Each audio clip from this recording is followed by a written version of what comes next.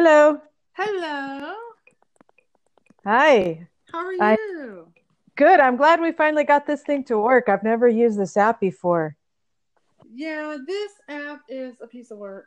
It's so funny because I've had so many people where I've had to say, you might want to go. Yeah, I just didn't have time to look it up on YouTube. I thought it would just be self-evident. Yeah. Anyway, here we are. So we're not recording yet, right? Yes, we are actually. As soon as you Oh hang yeah. up. But that's okay because I do everything in real time. So I have like 1.6K listeners and I've let them know I suck at editing. So everything I do is in real time. Okay. So what they see is what they listen to is what they get pretty much. Okay. Um, Thank you so much for coming on You're Chanel's welcome. Language Learning Journey podcast, where amazing things happen, including technology glitches.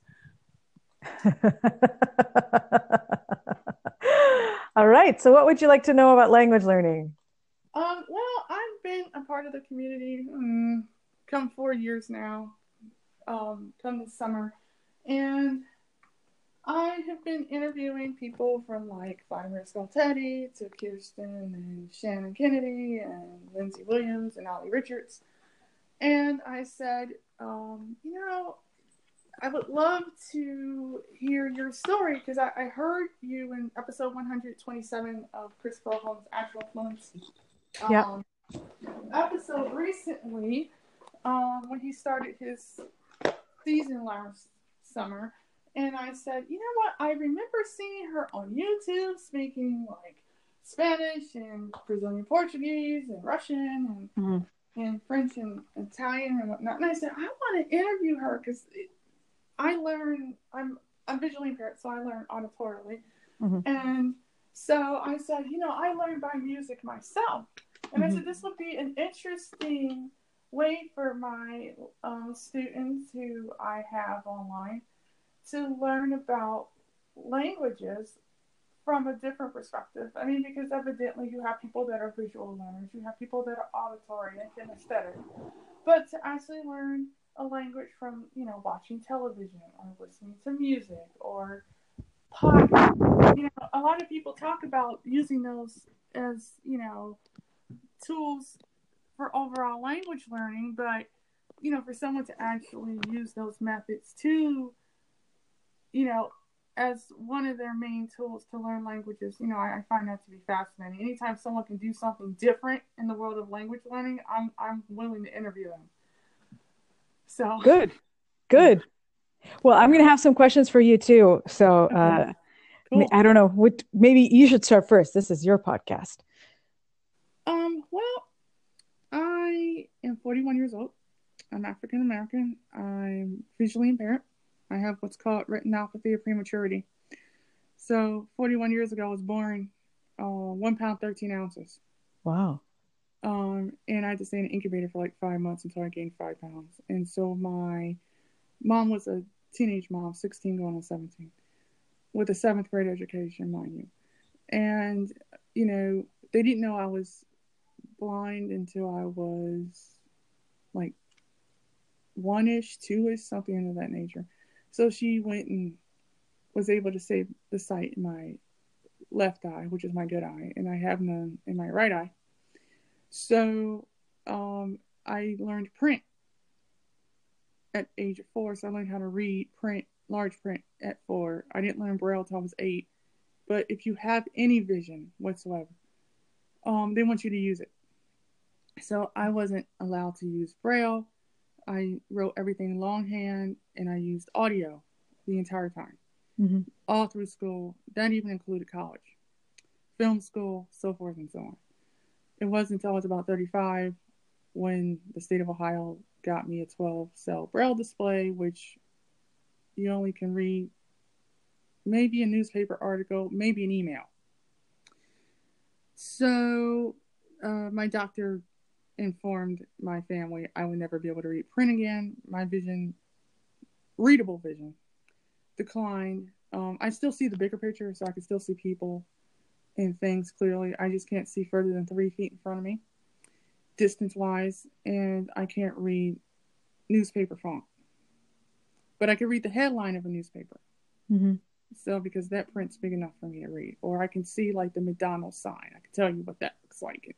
But it's all the smaller detail. So, reading subtitles in a movie would be an impossible task. Mm-hmm. With the advent of voiceover, and now that voiceover can read subtitles on the screen, I'm in language heaven. So I'm able to put the subtitles in whatever languages for that particular movie. Put it, if they don't have, the actual language and audio, I put it subtitles and have voiceover read it to me, so I still get something out of it. So how do you do that? Because do you have the original audio on of the film as the same time you have the voiceovers? So you're hearing Mm-hmm. both at the same time? Yes. So like Is that hard? if it's in English, then I just put French subtitles. And it reads it louder in French subtitles than you hear the English. So half the time, if it doesn't have a French audio track, but it has the actual subtitles, I'm able to have voiceover on my Apple TV read it to me, and it's turned up loud enough for me to be able to, the voiceover overpowers the actual sound that's coming out of the television from the dialogue that's being spoken in English. Mm-hmm. So I'm able to block that out. Mm-hmm. Like I can watch a whole entire episode of Star Trek, the 2009 movie, for example, and like Norwegian subtitles, even though there's no Norwegian, but voiceover is able to read it because it's text to speech. So anything that comes on the screen, voiceover will read it. Mm-hmm. As long as you set the subtitles to that particular. And what's so cool is that I have a Braille display that's 40 cells, which is half a page of print. And I'm able to pair that with my Apple devices. That includes my Apple TV. And I'm able to read in that particular language the subtitles from my display in that Braille code in that particular language. So if it's Norwegian subtitles, I have Norwegian Braille going at the same time. So I'm able to get audio and tactile at the same time. So that's my version of reading and writing from a audio and kinesthetic standpoint, not so much visual. I mean, because honestly, the whole purpose of learning a language is to verbally communicate with someone. Mm-hmm.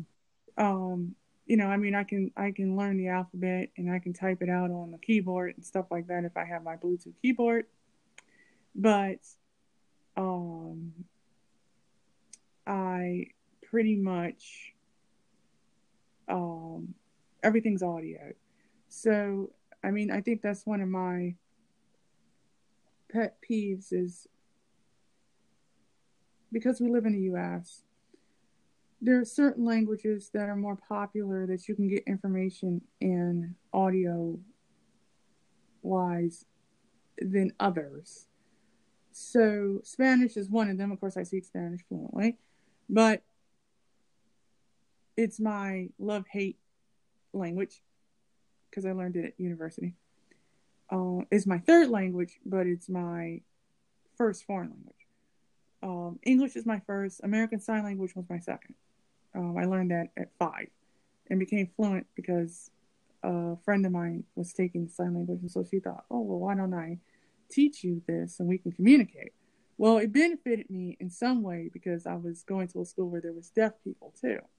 So I was able to communicate. But once I got to like 3rd, 4th, 5th grade, I no longer communicated with the deaf kids anymore because I was switched to another class. And so therefore I lost some of it. So I kind of equivocate that amount of knowledge as I learned it when I was little, but I forgot a lot of it. So I would put it like an A1, pretty much in regards to knowing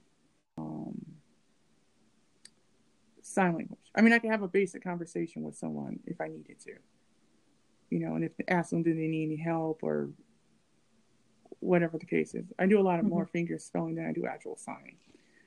because I also worked with special needs kids who had verbal communication problems, and that was the only way they were able to communicate was through sign. And I did a lot of it through hand and signing, so forth. And then I fast forward, I had no language of any kind other than English all the way through high school. I went to Cuyahoga Community College, Tri-C in Cleveland at 23, took Spanish for 4 semesters, got nothing under a B, and learned it the hard way, by ear. Had a textbook, had the CDs to go with it, the workbook, 3 professors, 2 tutors, and 12 and a half hours a week of nothing but Spanish pouring into my ear. And because I didn't live on the west side of Cleveland, I lived on the east side in the suburbs, I wasn't around a lot of Latinoamericana personales que hable el español idiomas. I literally used music as my way to learn more Spanish. And how did you learn grammar? Huh? How did you learn grammar? Was it all just through memorization of what you heard through the audio, through the book? Actually, the teacher. I just literally did it visually in my head. So, when you have to go to ustedes, eres, él, ella, ellos, ellas, nosotros, vosotros. All those. I learned the grammar so quickly. And because I had my Spanish class, my first one was in the morning. And then the next semester was in the afternoon. And then it kept being in the afternoon. So when I came out, I could actually translate the written word from English to Spanish. I was able to correct people's pronunciation, their grammar, how they said things, because it was, they were saying it incorrectly. I would listen to Telemundo, El Corto de Pueblo, con Weiss, Senor Manuel Franco. They had this show on Telemundo, and I would watch it, and they had this black guy as a bailiff named Michael, and he had a Spanish book in his hand, and the judge was like half American, half Mexican, but he spoke Spanish the entire time, and I can understand a lot of what was going on. I would watch telenovelas. I enjoyed the cultural aspect of Spanish, not so much speaking it, because I wanted to learn el Rus idiomas y el François idiomas, not so much Spanish. And I wanted to learn that for a very long time, since I was 13. But Spanish was pushed on me since I was in the 7th grade. So I found elements of it that I enjoyed, like the dancing, the food, the culture, the people, and the music. And that's what I gravitated to, more so than me actually speaking it, because I still listen to the same artists even today. Shakira, Ricky Martin, Santana, Enrique Iglesias, Christina Aguilera, Jennifer Lopez. I still listen to these people today. I didn't realize I had become fluent at speaking it. And it wasn't until I had a conversation with someone from Colombia on WhatsApp, and they were like, "Do you realize you're fluent?" No. I even lived in California for 3 years, in LA and San Bernardino and Orange, California, and San Bernardino. And I tried to speak Spanish, and I had a lot of negative reactions, because they wanted to speak English, or they didn't speak English at all. And so their kids were interpreting for them. So, when you're asking simple things, directions to somewhere or whatever, it was very a demotivating experience, even though I lived with a mexicano familia para 10 months. So I learned more. I heard it all the time, but I just never spoke it. They spoke English with me and not Spanish, but my comprehension became crazy, because that's all I heard them speak all day to each other. And but I shut the Spanish off, because my dream was to learn French and Russian. Mm-hmm. So what were the questions you had for me about language learning through music and the media? Okay. Well, okay, for my listeners, because they don't know who you are, could you tell about your how you started with languages altogether, and then I'll segue into that. Sure. So my name is Susanna Zarajski, and I'm the author of the book Language is Music, which is about how to learn foreign languages using music and TV and radio and movies. And I started learning languages quite early. I mean, I was born in the former Soviet Union and I came to the US when I was 3. And then I started with French when I was 11 in junior high school. And then I was a foreign exchange student in France for about 2 months. And I came back and I was speaking fluently with a almost perfect accent or sometimes perfect accent. And so I knew that there was something about the way I was learning languages that was different than the way other people learn languages, but I didn't know what it was. Uh, and then I studied Spanish in high school, and I advanced very quickly. And I was already in a literature class as soon as I started in college. And then I studied Italian in college, and I just took one semester of the grammar class, and I taught myself the rest of the book. And then the second semester, I was already in the literature class. Mm-hmm. And so people ask me a lot, what is it that you do? Because you speak so well. And I was like, I don't know. And then I read a book by Oliver Sacks, who's a very famous British neurologist, called Musicophilia. And it's about how music activates the brain and how some of his patients reacted to music. And he talked about patients who had a stroke and who couldn't talk, but they could sing with words, they could play instruments. And he talked about how music activates more parts of the brain than spoken or written language does. Mm-hmm. And that's what got me thinking about, wow, it's possible. Actually, it's not possible. I think it is that the way I was learning languages was by listening a lot, not only to songs in foreign languages, but also to the musicality of other languages. So I would listen to how people spoke, because there's a prosody, which is, it's kind of like the musicality of the way people speak. Mm-hmm. Pick up on that. And that's what gave me a good pronunciation and a good accent.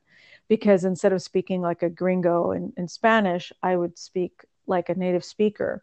So I wouldn't have the melody of English when I spoke in Spanish. But by listening to foreign languages by listening to foreign language music, I was also picking up on vocabulary in other languages very quickly. And I was reinforcing grammatical patterns that I had studied. So if I was listening to something in the preterite in Spanish or the passé composé in French or whatever, I would just remember what the conjugations were, and it would be easier to remember because my brain was more activated by the song than it would have been if I had just been reading the lyrics. And so I also realized that sometimes when I couldn't remember a word, I would actually remember a verse from a song, and I would hear the verse in my head, and then I would remember the word. So then I wrote this book, Language is Music, and I published that over 9 years ago, and now it's available in Spanish, Portuguese, and Russian. And I speak English, obviously, Russian, French, Spanish, Italian, Portuguese, and I also speak Serbo-Croatian or Bosnian and Ladino, but I'm kind of at an intermediate level because I speak them very rarely, so I can be very rusty. So ask me your questions. Wow, that's interesting.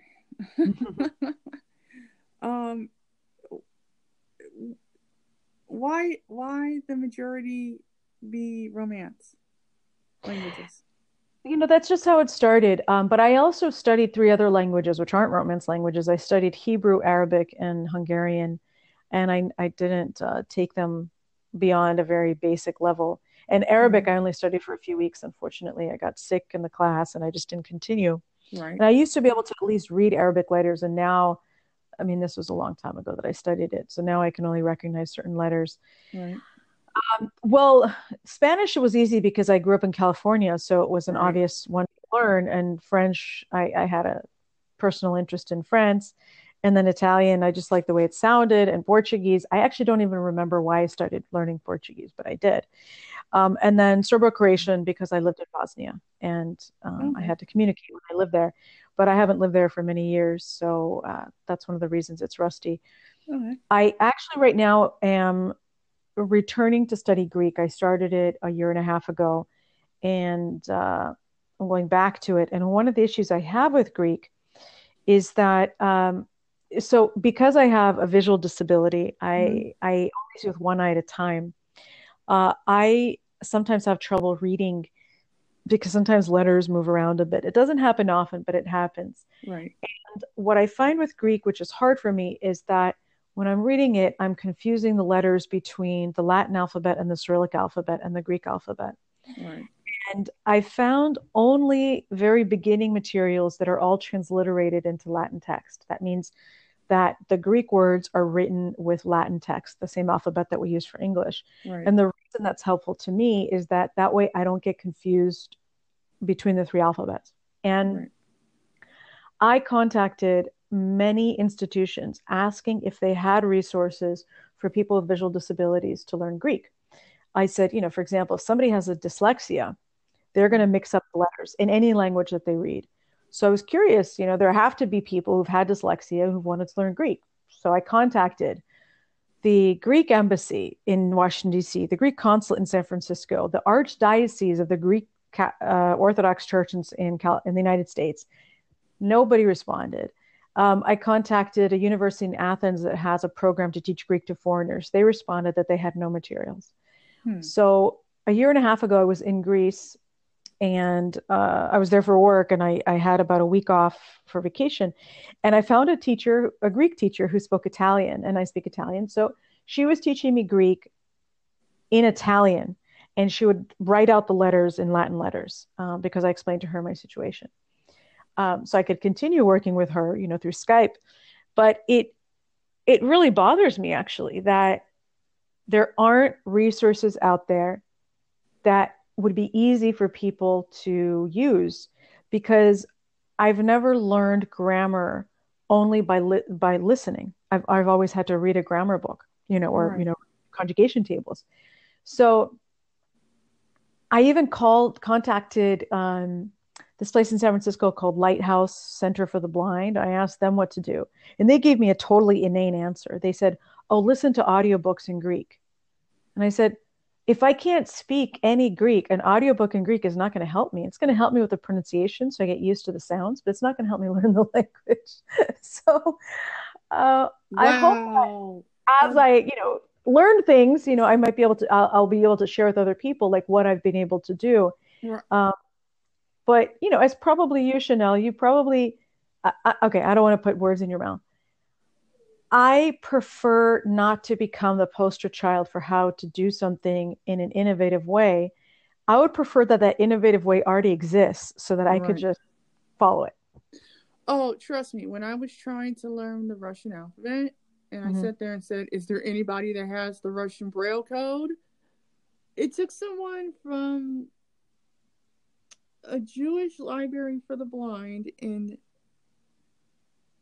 New York City to send me a Braille copy, which I still have, of the Russian alphabet in order for me to be able to know what a tactile version of it was, so I would be able to read and write in Russian Braille.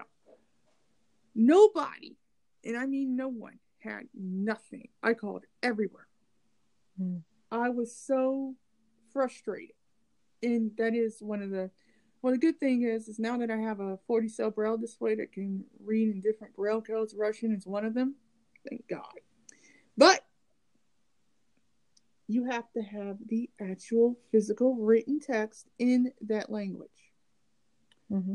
So I have to have if there is Greek Braille.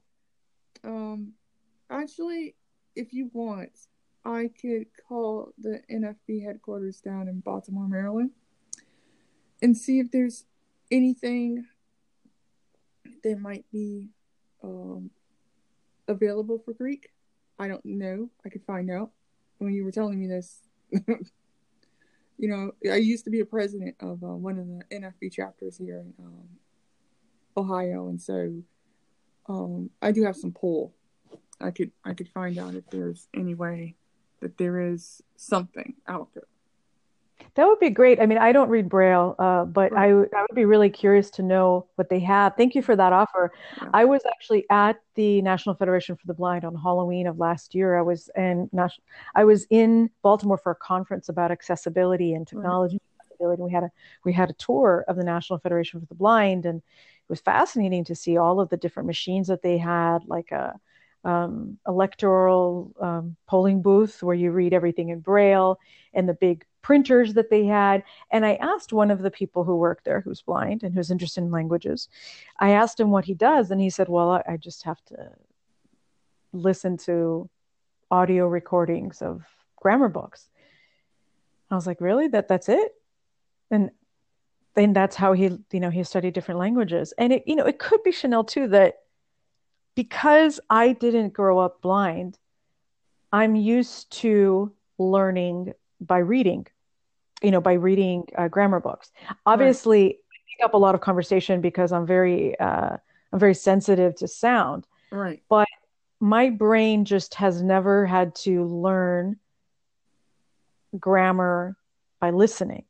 And I don't know how keen I will be to learn in a totally different way now as an adult. It could be easier for you to do it because this is just the way you've had to learn. Oh, trust me, I've been a print reader up until I was about 29. Oh yeah, okay. So I know what print looks like. I've had to read it. Up until I was 29, I could read large print. And I mean, like, I had to carry these books around. I mean, they were huge. And read them. Mm-hmm. So I didn't learn text to speech until I was in my 20s. I didn't have a choice. I mean, I had, like, the cassette players from the library for the blind and disabled. And I would sit and listen to audiobooks all the time. Like, I could sit there and listen to books for days on end. Now I'll buy the ebook and I'll have voiceover read it to me in whatever language I buy it in. Mm-hmm. So, like, I have a lot of Russian books and Russian audio, even though I have to download Russian audiobook apps and I have to buy the book through the app. Excuse me. I still have to, I'm able to listen. And thank God for the language learning community, because there are a lot of people that were able to share their books with me, their ebooks, and send me their ebooks. Like, I have, like, Harry Potter, you name the language, I probably have it. And I have Game of Thrones and Hunger Games and right now I'm learning French and Turkish and Italian. And my passive knowledge in Italian and French is very high because of the Spanish. And so right now I'm probably speaking French at an A2. Even though a previous guest wants me to do an entire interview with her in French eventually. But I have to say that is the biggest nightmare when you have a visual disability, whether it's dyslexia, whether you're visually impaired and you can read large print. There's some people that are visually impaired and they can still drive. The only thing is their vision might be impaired at night, so their license might be restricted to the daytime, but they can still drive. There are people that they read large print still, so they can read 14 font or 18 font or whatever.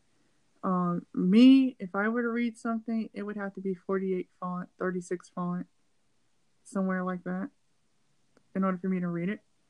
But because I am not permitted to read print anymore because of my visual acuity being 3 feet in front of me counting fingers, out of my left eye, I don't do that as much. I mean, it's not really a bit. Bono, hush! Sorry. My guide dog is whining. Mm-hmm. So, that is one of my pet peeves. I have to pick languages where I know I can get access to something on the internet for little or nothing. I've been using, like, Michelle Thomas. Some Pimsleur, but it's too slow, so I stopped using it. I'm using Mango Languages now to do French, Italian, and Turkish. Um, I use YouTube. YouTube's my friend. Um, I use France24 to watch the news in French. When I start learning Arabic in 2020, I'm going to do the same thing because they got Arabic too. So yeah, I learn everything by ear. My whole aim for me is to be able to speak and have great conversations with people about things that I'm interested in. So whatever it is that I like doing in English, I use the same method, and the same interest for whatever language I'm learning. So since I studied cinema in college and theater, I learned the vocabulary for that. I learned it for sports and cooking and traveling and whatever. All by ear. That helps with my pronunciation, my accent in certain languages. Because everyone says, "Oh, you have really good pronunciation," but especially when I speak Russian, and I'm like, "Yes, but my Russian, my grammar is a work in progress, and I've been studying it for 45 months." So, but I do find that it's very hard when you're studying something like Greek. Now, are you studying modern Greek or Koine Greek? Oh, no, no, modern Greek, so I can communicate with living human beings. Because I know that Donovan Nuggles is studying Koine and modern. He hosts the Mesa Fancy Guild podcast. Yeah. So I'm going to be interviewing him next month. And that I could actually say it's very hard if you have a visual disability to find materials. I mean, you literally have to call all over. And it is. Actually, you might want to take a page from Ollie Richards. He was doing Cantonese. And there was hardly no materials out there. He created his own. Because he knew what he wanted to achieve. Like what his goals were in regards to learning the language. And so, I mean, I know that's a lot of work, but if you can't find anything, my advice, create your own. Yeah, but as I said earlier, I don't feel like being the poster child for innovation right now. So I'll see how it goes. Once I get past this beginner level where I have all these materials transliterated, whether I feel more comfortable with the alphabet later on. Because like when I'm in Greece, I can read the signs in Greek, and because they're written in print, right? They're very clearly written. But if you're just to give me a newspaper, oh my gosh, I think that would just be overwhelming for me to I was read going so to much. say, is there like an app that's in Greek that I know that there's apps for newspapers all over the world. There has to be one for Greek.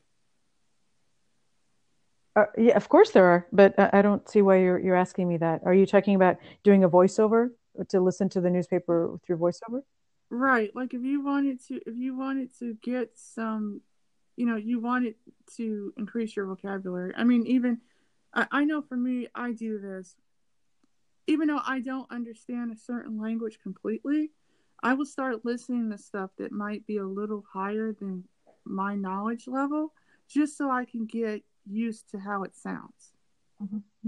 So I don't know if you do that or not. Oh, yes, of course. I mean, that's actually one of the things I wrote about in my book about how to train your ears to the range of frequencies, the range of sounds of another language. Like I started learning Portuguese by listening to Portuguese radio, and I didn't understand everything at the beginning because I was still a beginner learning Portuguese. Right. But the way I learned the Portuguese accent is because I was listening to the radio, and that's why I speak.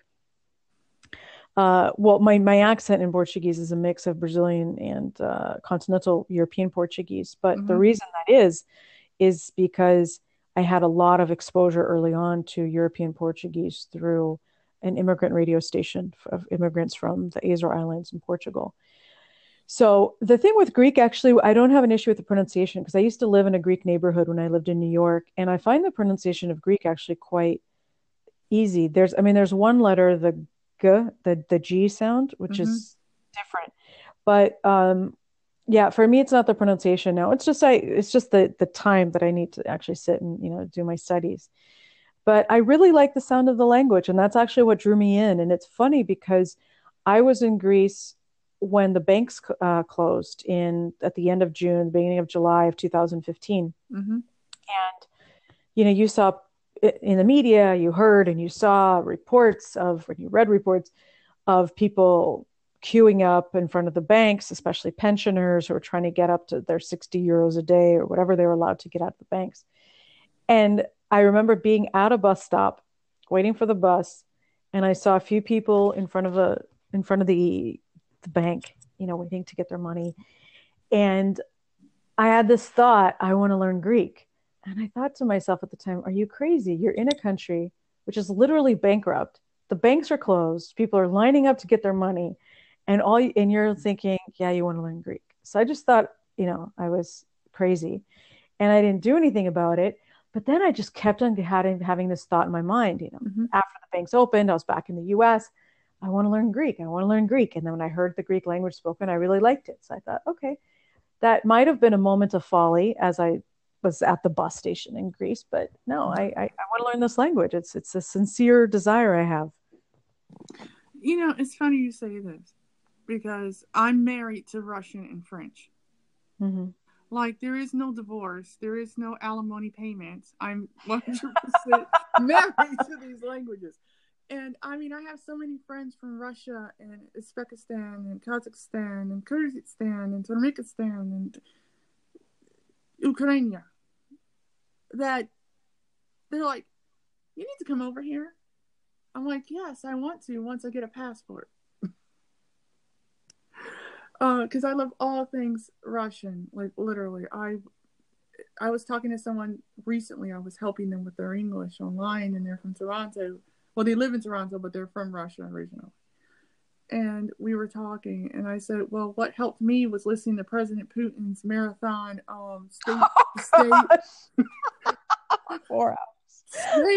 State to state television. He just had one Thursday, which I got to go and re-listen to. The only criticism I have is I did not like the shirt he was wearing. but I love his voice. So, and he speaks very good Russian. So I'll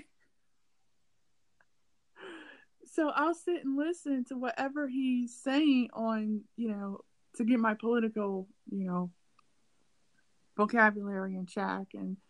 And I actually had RT channel on when I had cable for a whole year. I did nothing but listen to that one channel. And I mean, every day from 6 a.m. to 12 midnight. Nothing but Russian. And it got to the point where I could actually understand what was going on. And my favorite part about the whole experience was it was effortless. Mm-hmm. I didn't have a grammar book. I did nothing. Mm-hmm. And I mean, grammar books are great, but I kind of like learning through context. Mm-hmm. So I like getting a book and listening to it, like by Nari Mir, for example. And I like War and Peace better than Anna Karenina. Even though people think I'm crazy. You actually like that book. You actually read that book. I watched the whole BBC marathon that they had, the miniseries last year that they came out with of War and Peace. Mm-hmm. All day Friday, I did nothing but sit and watch it. And I just was hooked. And then I went back and listened to 73 hours of nothing but Binary Mir in Russian. And someone said, have you lost your mind? And I said, no. I was like, why do you guys hate your own literature? I mean, you have some of the greatest writers in the world, and I'm a big history buff. So that, I was big on the Revoluция of, Russia and how it all came about and the Mongols and the hordes and the czars. And people were flipping out that I could tell them about their own history. Mm-hmm. And I said, well, y'all's is a hell of a lot better than ours. As much as I mean, I hate to say it, you know, I that was what got me really hooked into the polyglot world, was that when I started learning Russian, the Russians really welcomed me with open arms into their community. And because I got a lot of flack from a lot of Latinos. Why don't I speak your language as good as I speak?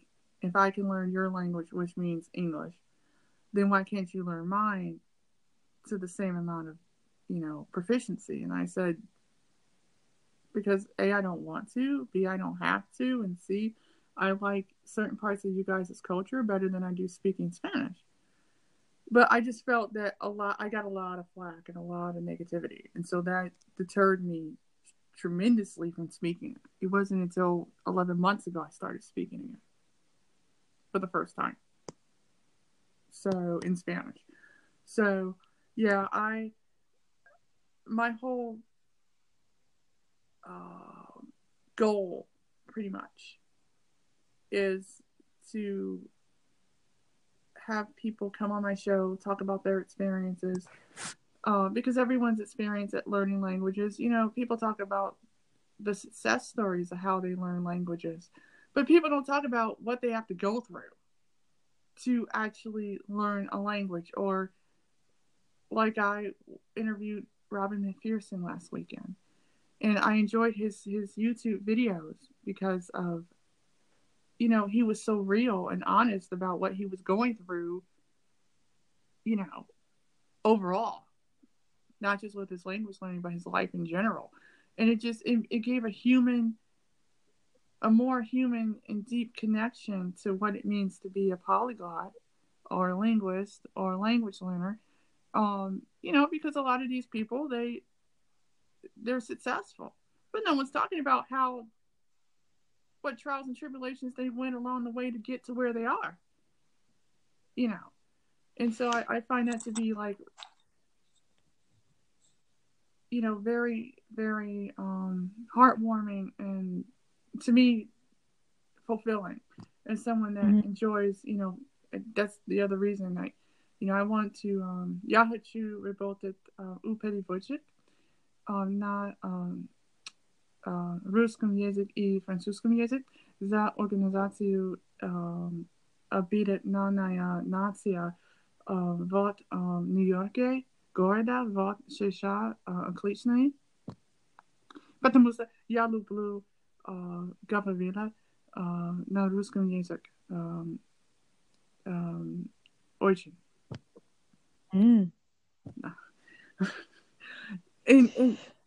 But that's my long-term goal. For me personally. And I guess, now I have 1.6K listeners. I've only been out since May. My dream was to have my own podcast and start my own podcast to help people see language learning in a totally different light. I mean, because I listen to a lot of different people's podcasts, and some of it's different and some of it's not, in regards to information. And, well, sorry. Go ahead. Oh, go ahead.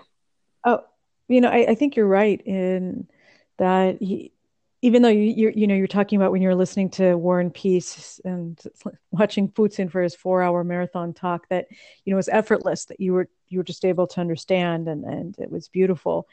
And those are the moments that are usually like advertised. It's yesterday actually a friend of mine said, "Oh, on the radio I hear about this app for language learning, how it's advertised, and they make it look like it's so easy." And I'm like, "Yeah, it's a paid radio announcer or actor who's doing the spiel, for whatever app it is or software program. It's not actually a language learner, because a language learner, if you really get down to it, you're going to learn about the things that are difficult. It's not all ponies and rainbows, or whatever that expression is about making everything easy."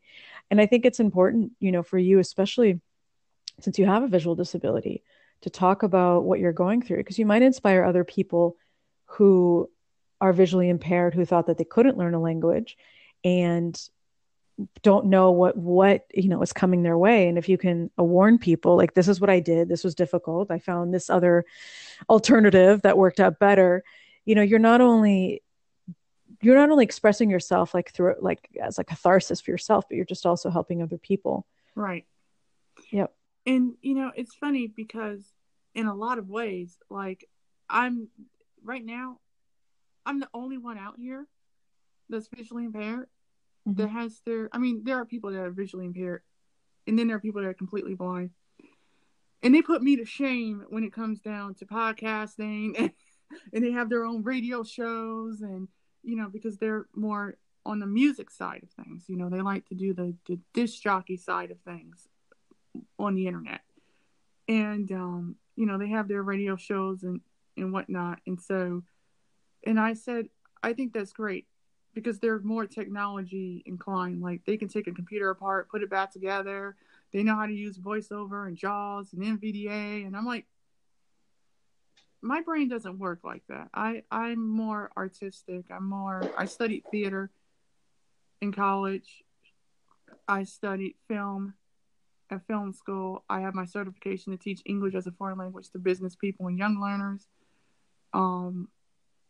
I teach people online and as a community tutor, so forth and so on. I mean, I haven't even come up with a method yet.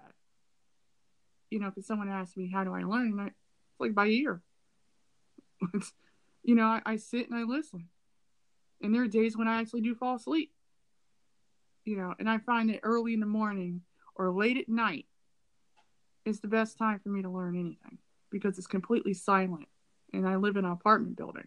So you know how that is. If you have a lot of people around, moving and closing doors, you don't really have as much concentration time when there's silence. So I like it that way. And I can go for long stretches, like 2 to 3 hours. Like, I did 2 hours of listening to the news in French this morning before I got on with you this afternoon. That was my language learning for today.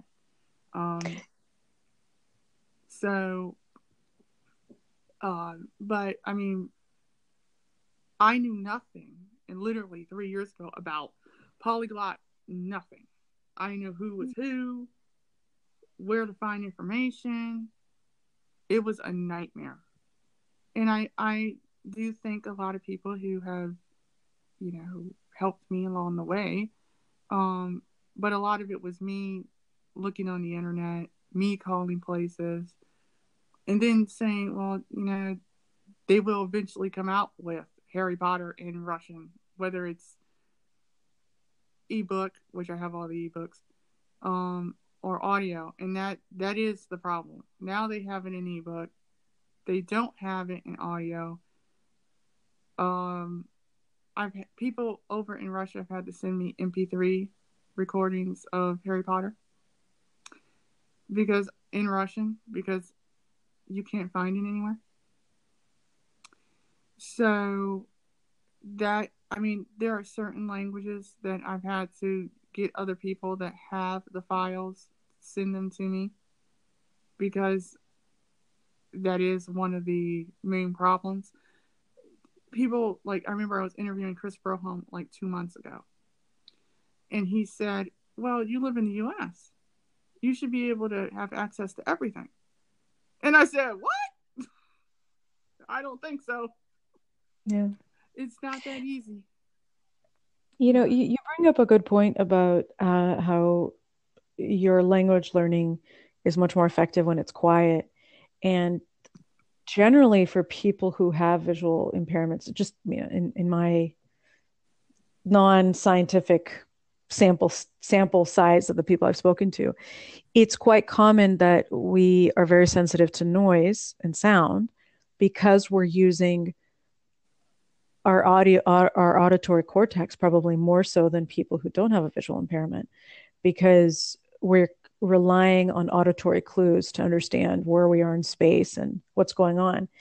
And as a result, we're much more sensitive to sound. And I find there are other factors that also are part of that. Like, if you're an extrovert, it might not be as bothersome to you to be around a lot of noise. But if you're an introvert, and you're highly sensitive and you have a visual impairment, then it's like hell on earth to be in a place that's really loud and you can't get anything done. And sometimes it's hard for me, I when I try to explain to people like I need to leave because it's too loud, they don't get it because they don't have that same Right. sensitivity to sound. Or where some people they can work in a noisy cafe and study whatever, I couldn't do it. So I totally get what you're saying, where you, in order to listen to your 2 hours of French news or listening to Vladimir Putin for 4 hours, you have to choose a time when your neighbors aren't going to be making a bunch of noise, and not everyone's going to turn on their water, so you're not going to hear the water pipes at the same time. Those are important details to consider for sure. I mean, I'm up at 5 in the morning because I have a yellow Labrador, Hmm. guide dog, and I'm up with him to feed him, take him out, and as I'm doing that and I'm making my coffee, God forbid I don't have that, um, I have the news going on in my head, and in my ear, and I had the pleasure to interview Slovak polyglot extraordinaire Vladimir Skoltety back in October. And he asked me this question. He said, "Well, how do you learn like Chinese Braille?" And I was like, "I haven't learned Chinese yet." And I don't know if I want to be honest. I mean, we have a large population here in Akron, um, of Chinese speaking people, but I really don't know if that's a language I really want to learn. I mean, I have to have a real valid reason for learning something. Like right now, I'm into Turkish. Mhm. And that's because I'm a history buff. So I wanted to know more about the Ottoman Empire. I knew, okay, I might not go to Istanbul. Okay, fine. Technically, these days, you don't need to go to Istanbul. You can, I found people to speak Turkish with online already. And so, I'm using the speak from day one approach, of speaking, learning your basic phrases and utilizing them right away. And so, I'm actually done with chapter 2 of Mango, going into chapter 3, unit 1 of next week. And I do a little bit from each chapter every single day, and then I go back and revisit the same stuff just so I remember that I remembered this and how this sound and and I'm able to interpret from what little I know, in my head. And I mean, I've gotten to the point now where I'm connecting with the language. So even when I'm not practicing it, it's in my head, like a word to come up in Turkish, and I'll hear myself actually voicing it out loud in Turkish Mhm. without even like having to think about it. So, it's like this language is going to stick. I did 6 weeks of Brazilian Portuguese, and my motivation was really bad. Actually, I wanted to speak with Lucas Bigatti of Language Boost by Christmas. Christmas is Tuesday. Didn't happen. After 6 weeks, I said no because my Spanish and my Italian kept bleeding into Portuguese, and I just said no. I tried it for 6 weeks. I really don't like this. I don't have anyone to speak it to in the town that I'm in, so I'm gonna stop. Even though I made some really cool friends, but yeah, I said I'll stick with the Italian and the French and the Spanish that I know, and let those Romance languages be the ones that I learn. And a lot of it's because of cinematic reasons. I like French cinema and French cuisine and French fashion, and the same goes for Italian too. So that's another reason I wanted to learn both of those. For that reason, and for the French, it was the history and the literature as well. And so, but eventually I plan on learning Egyptian, Arabic, and Japanese. And I have like 26% West African in my bloodline. So I plan on learning Swahili at some point. And then I said I'm having a cutoff point because I need to maintain all this once I get to a certain level in each of these Oh, you've because got a lot of ambitious plans. yeah, but it's funny because like I'm someone that could probably learn about three languages at one time, and not get them mixed up in my head. Mainly because I try to focus on and put my brain in that space. And some people have difficulties doing that. Like they really do have headaches after speaking 2 hours of Spanish. And I did that, and I didn't realize I was fluent in Spanish until I actually did that. I spoke with someone for 2 hours in Spanish, and I really forced myself to break that plateau wall, and I did. I mean, there were words I forgot, of course, but I was able to substitute other words for the words I couldn't remember off the top of my head, and I knew I was fluent when I didn't have to break into English that much. And I do the same thing for Russian too. I don't any language I'm learning, I try to keep my brain into that language because I yeah. I mean, I knew my Russian was good when I could speak to someone that didn't speak a lick of English. They only knew Russian for 2 hours and make them laugh. Good. And I did. I have to warn you, I need to go soon. It's already noon. So we've Okay. been on for about almost an hour. I wanted to know, are there Yeah. any other questions that you had for me? Um. Yeah. Well, let's see. Are there any? Yeah, two more. Okay. I wanted to know. Um. Do you plan on writing any more books? Are you doing anything in the future in regards to? Nothing language related. I actually am working right now to improve my website because I actually have a lot of writing that I've already done, and it's about the language, sorry, the countries I've lived in and visited, and my comments about them. It's Mm-hmm. not so much like a travel blog, like, oh, look at the Eiffel Tower. Oh, look at me in front of the forbidden, the forbidden city in China. Nothing like that.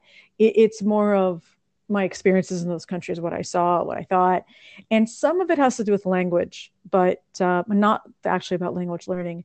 So that's my strategy right now for 2019 to refocus my blog.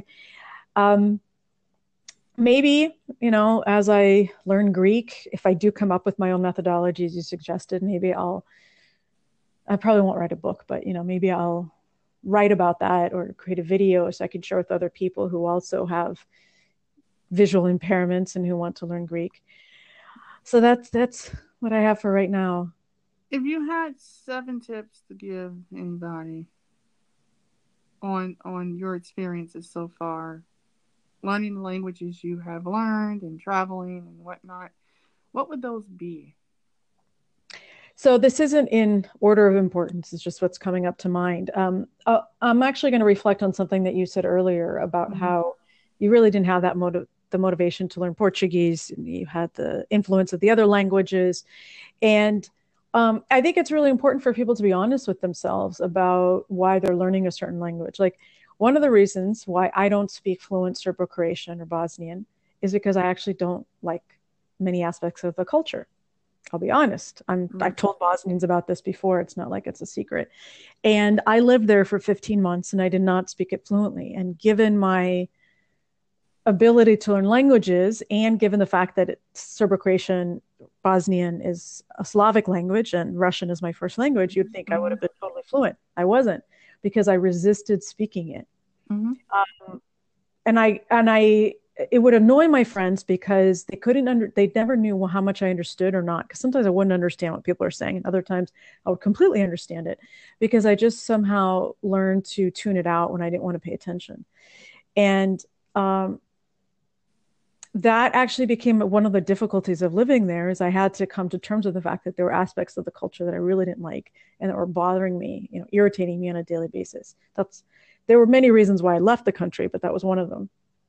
So, if you really are learning a language because you want to impress somebody or you want to impress yourself, or you created some goal, but you really don't like the sound of the language, the culture, there are things about the culture that repel you, whatever it is, be honest. And if it's not floating your boat, find something else that will float your boat. Find something else that you will like. Mm-hmm. And because at the end of the day, like if you're trying to impress somebody that you're going to learn Japanese in a year or whatever, I'm just making this up, you're only going to make yourself miserable if you don't like it. So there's no reason to be miserable if you're learning a language. Okay, so that's tip number one. Don't make yourself miserable. Number two, that goes along with number one, is have fun. And, like you said, you can listen for 2 hours to the news and it's effortless. For me, music is a big part of it. So I find music in languages that I want to learn or am learning, and I find music that I like. And sometimes what happens is that you might have a school teacher who might play 1 or 2 songs for the whole year in the language, and the kids hate the music, and then they don't look for music that they actually like. So you have to do your own research, find the movies that you like, TV shows, whatever. Number 3 is set realistic goals for yourself. Don't try to set yourself up for failure by trying to be overachieving to the point where you're just going to be, you're not going to be able to meet your goals. So think about what's realistic, like how much time you can actually give to learning languages. Like, are you going to be listening to music or a news report or whatever while you're standing on the bus waiting to, on your way to work? Like, think about ways to integrate the language into your daily life and be realistic about how much you can actually do. And along with that thing about being realistic is you have to realize where you are in life. When you were 16 years old, you had a lot more time to learn than probably when you're 42 and you have 2 kids and you're a caregiver for your parents, and, you have 2 jobs because you have to make your mortgage, all these things. Right. You have to realize that there are life situations that occur that just make it so that you have less time, or sometimes it's just impossible. Your cortisol levels are high enough because you have all these issues you have to deal with, and language learning is just going to make you be upset because you can't do other things. So I would say that, be realistic. I think that was 3, right? Mm-hmm. So number 4 is really think about incorporating as much time to be listening to the language at the beginning, because you need to learn how the language sounds. And this is really important. There was a French ear, nose, and throat doctor called Michel Tomatis, who wanted to understand why people have accents in other languages. And what he came to understand is that people have accents because they don't actually hear the range of frequencies of the languages they're learning. So, for example, like, gringos who can't roll their R's in Spanish, it could be because they're not hearing how that rolled R sounds.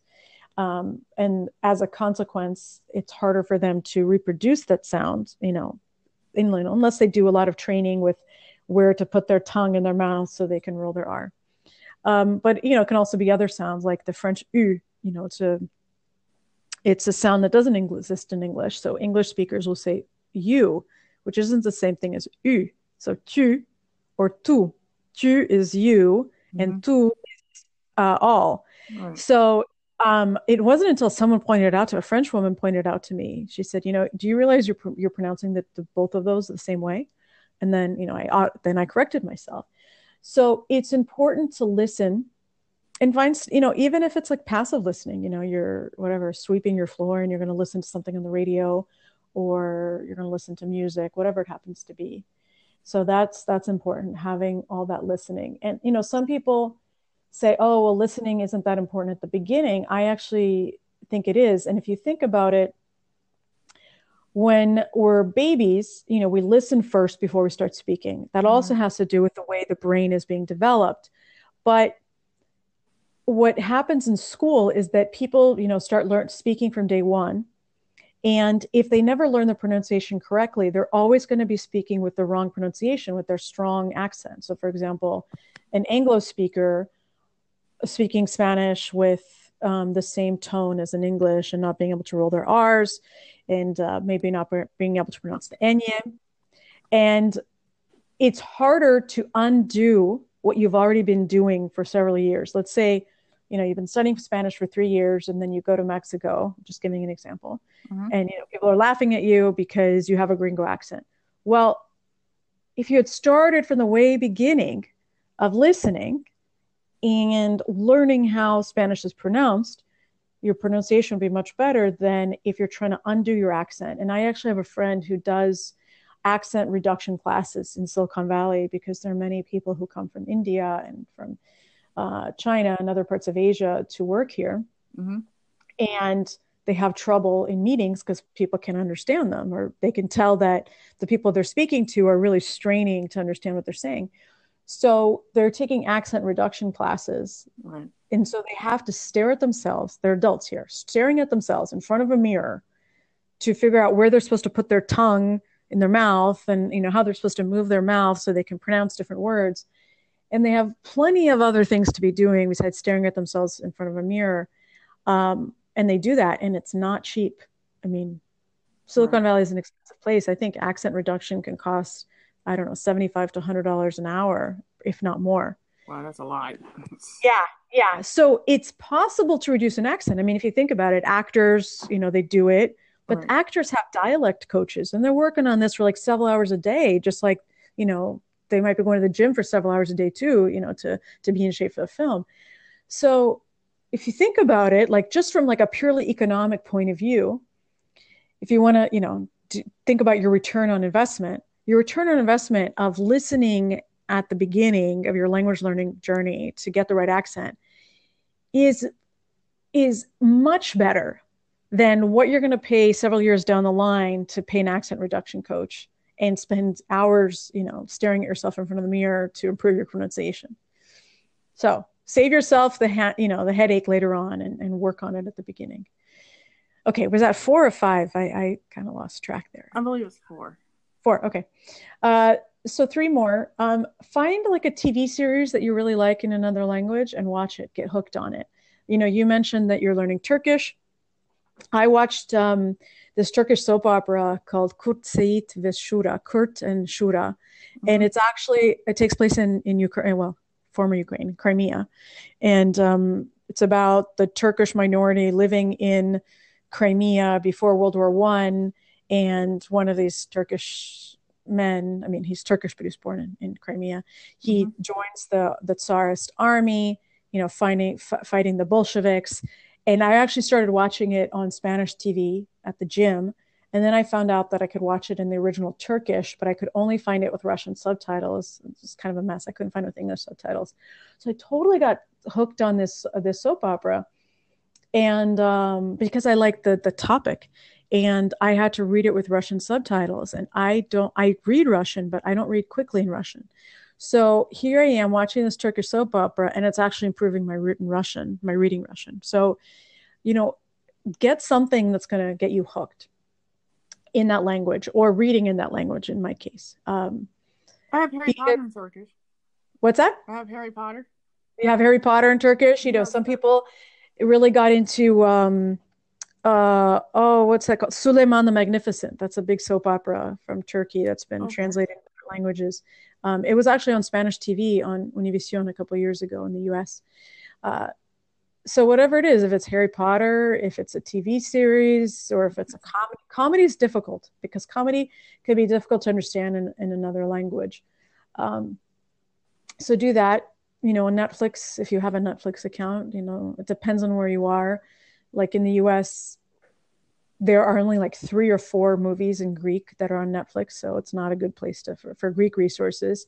But for Spanish, there are tons, a lot of things in Spanish. So that was 5. So number 6, find somebody that you can practice with, but, do it at a reasonable time. Like I sometimes go to a Brazilian Portuguese conversation and social group. And sometimes you have total beginners who show up there, and, they're barely speaking, and it's frustrating for them because they can't understand what other people are saying. And it's also frustrating for the people listening to them because we have to wait for them for like 5 minutes to say like 3 sentences. And it's not a pleasant experience for both parties.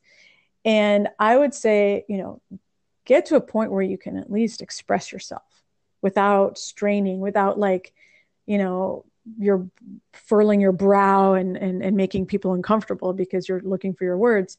And join a group where you can practice the language, preferably in person, like a meetup group or a conversation group. But it could also be online. And find somebody to practice with, like where you can do an exchange, like you help them with your native language if it's English, and they help you with yours, and you can do that for free. You can find resources, like that through the internet. And number 7, don't be afraid to make mistakes. And we all make mistakes in languages. I make mistakes in English sometimes. English is my strongest language. And I was listening to an interview actually recently by Luis Fanon, the founder of Duolingo, and he quoted a research study that was done by the Department of Defense in the United States, which spends lots of money to teach people languages. Right now, obviously Arabic and Pashtun and Urdu and other languages are in high demand for the U.S. government, the U.S. military. And this research study wanted to understand what made the good language learners compared to those who didn't do as well. And according to Luis Fanon, who was talking about this study, the thing that distinguished the good language learners from the not good language learners was that they weren't afraid to make a mistake. And the perfectionists who are going to wait, until they're perfect to speak, they're the ones that fail, because you're never going to be perfect. So I know I said earlier for tip number 6, wait until you can actually speak to join a conversation group. Well, that's just a practical thing, just so that, you can actually form sentences. But once you can form those sentences, don't be afraid that you're making mistakes. It's normal. People are making mistakes all the time. Oh, trust me, I make plenty. I make plenty, even with my Russian friends. And I actually have one that's like really impatient. And I have to tell him, I asked him last week, I said, okay, what do you think your proficiency level in English is? And he said, well, I think I'm like, oh, I never really thought about it. And I'm like, well, if you can go to Korea and you can speak to people in English, and you can go to Thailand and you can speak a little bit of Thai and a little bit of Lao, because he's Russian. And I said, you can do these things. Then you're proficient. You just need to work on reading and listening a lot more. I hate reading. I was like, guess what? It'll make you better. And you'll be able to understand what I'm saying to you, because he wants to learn British English and American English. And I said, well, you need to choose one for now. I don't live in jolly old England. I live in the U.S., so we speak differently. And depending on what part of the U.S. you live in,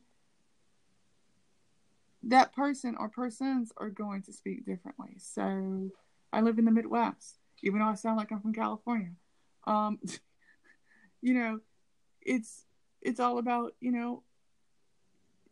accent, and, people speak differently in the South, depending on what state they live in. People speak different in the East, depending on what state they live in, so forth and so on. But yeah, I had a conversation with his mom for 2 hours in Russian over the summer. And I got to speak to his sister in Russian last week. And I realized, oh, my Russian has improved. I might be at a B2 right now, going to a C1. Because of, just doing nothing but listening and speaking all the time. Even if you speak to yourself. And I told him that, so. But I want to thank you. Спасибо большое. Пожалуйста. Это очень приятно знакомиться. Говорила у меня сегодня новый Akron, Ohio. Желаю вам хороший регенер и слушателя, и с Новым годом. Спасибо. Спасибо. Вам тоже с Новым годом поздравляю. And thank you to all of my 1.6K listeners, and to the new people out there that are listening to this podcast for the first time. Happy holidays to everybody. Thank you to the sponsors of the show, Flipboard, where you can actually go right now and pick out your favorite articles, whether it's a newspaper, whether it's a magazine, put it all in the same folder and get your updates to whatever you like to read from flipboard.com. So check them out. Thank you for sponsoring my podcast on anchor.fm.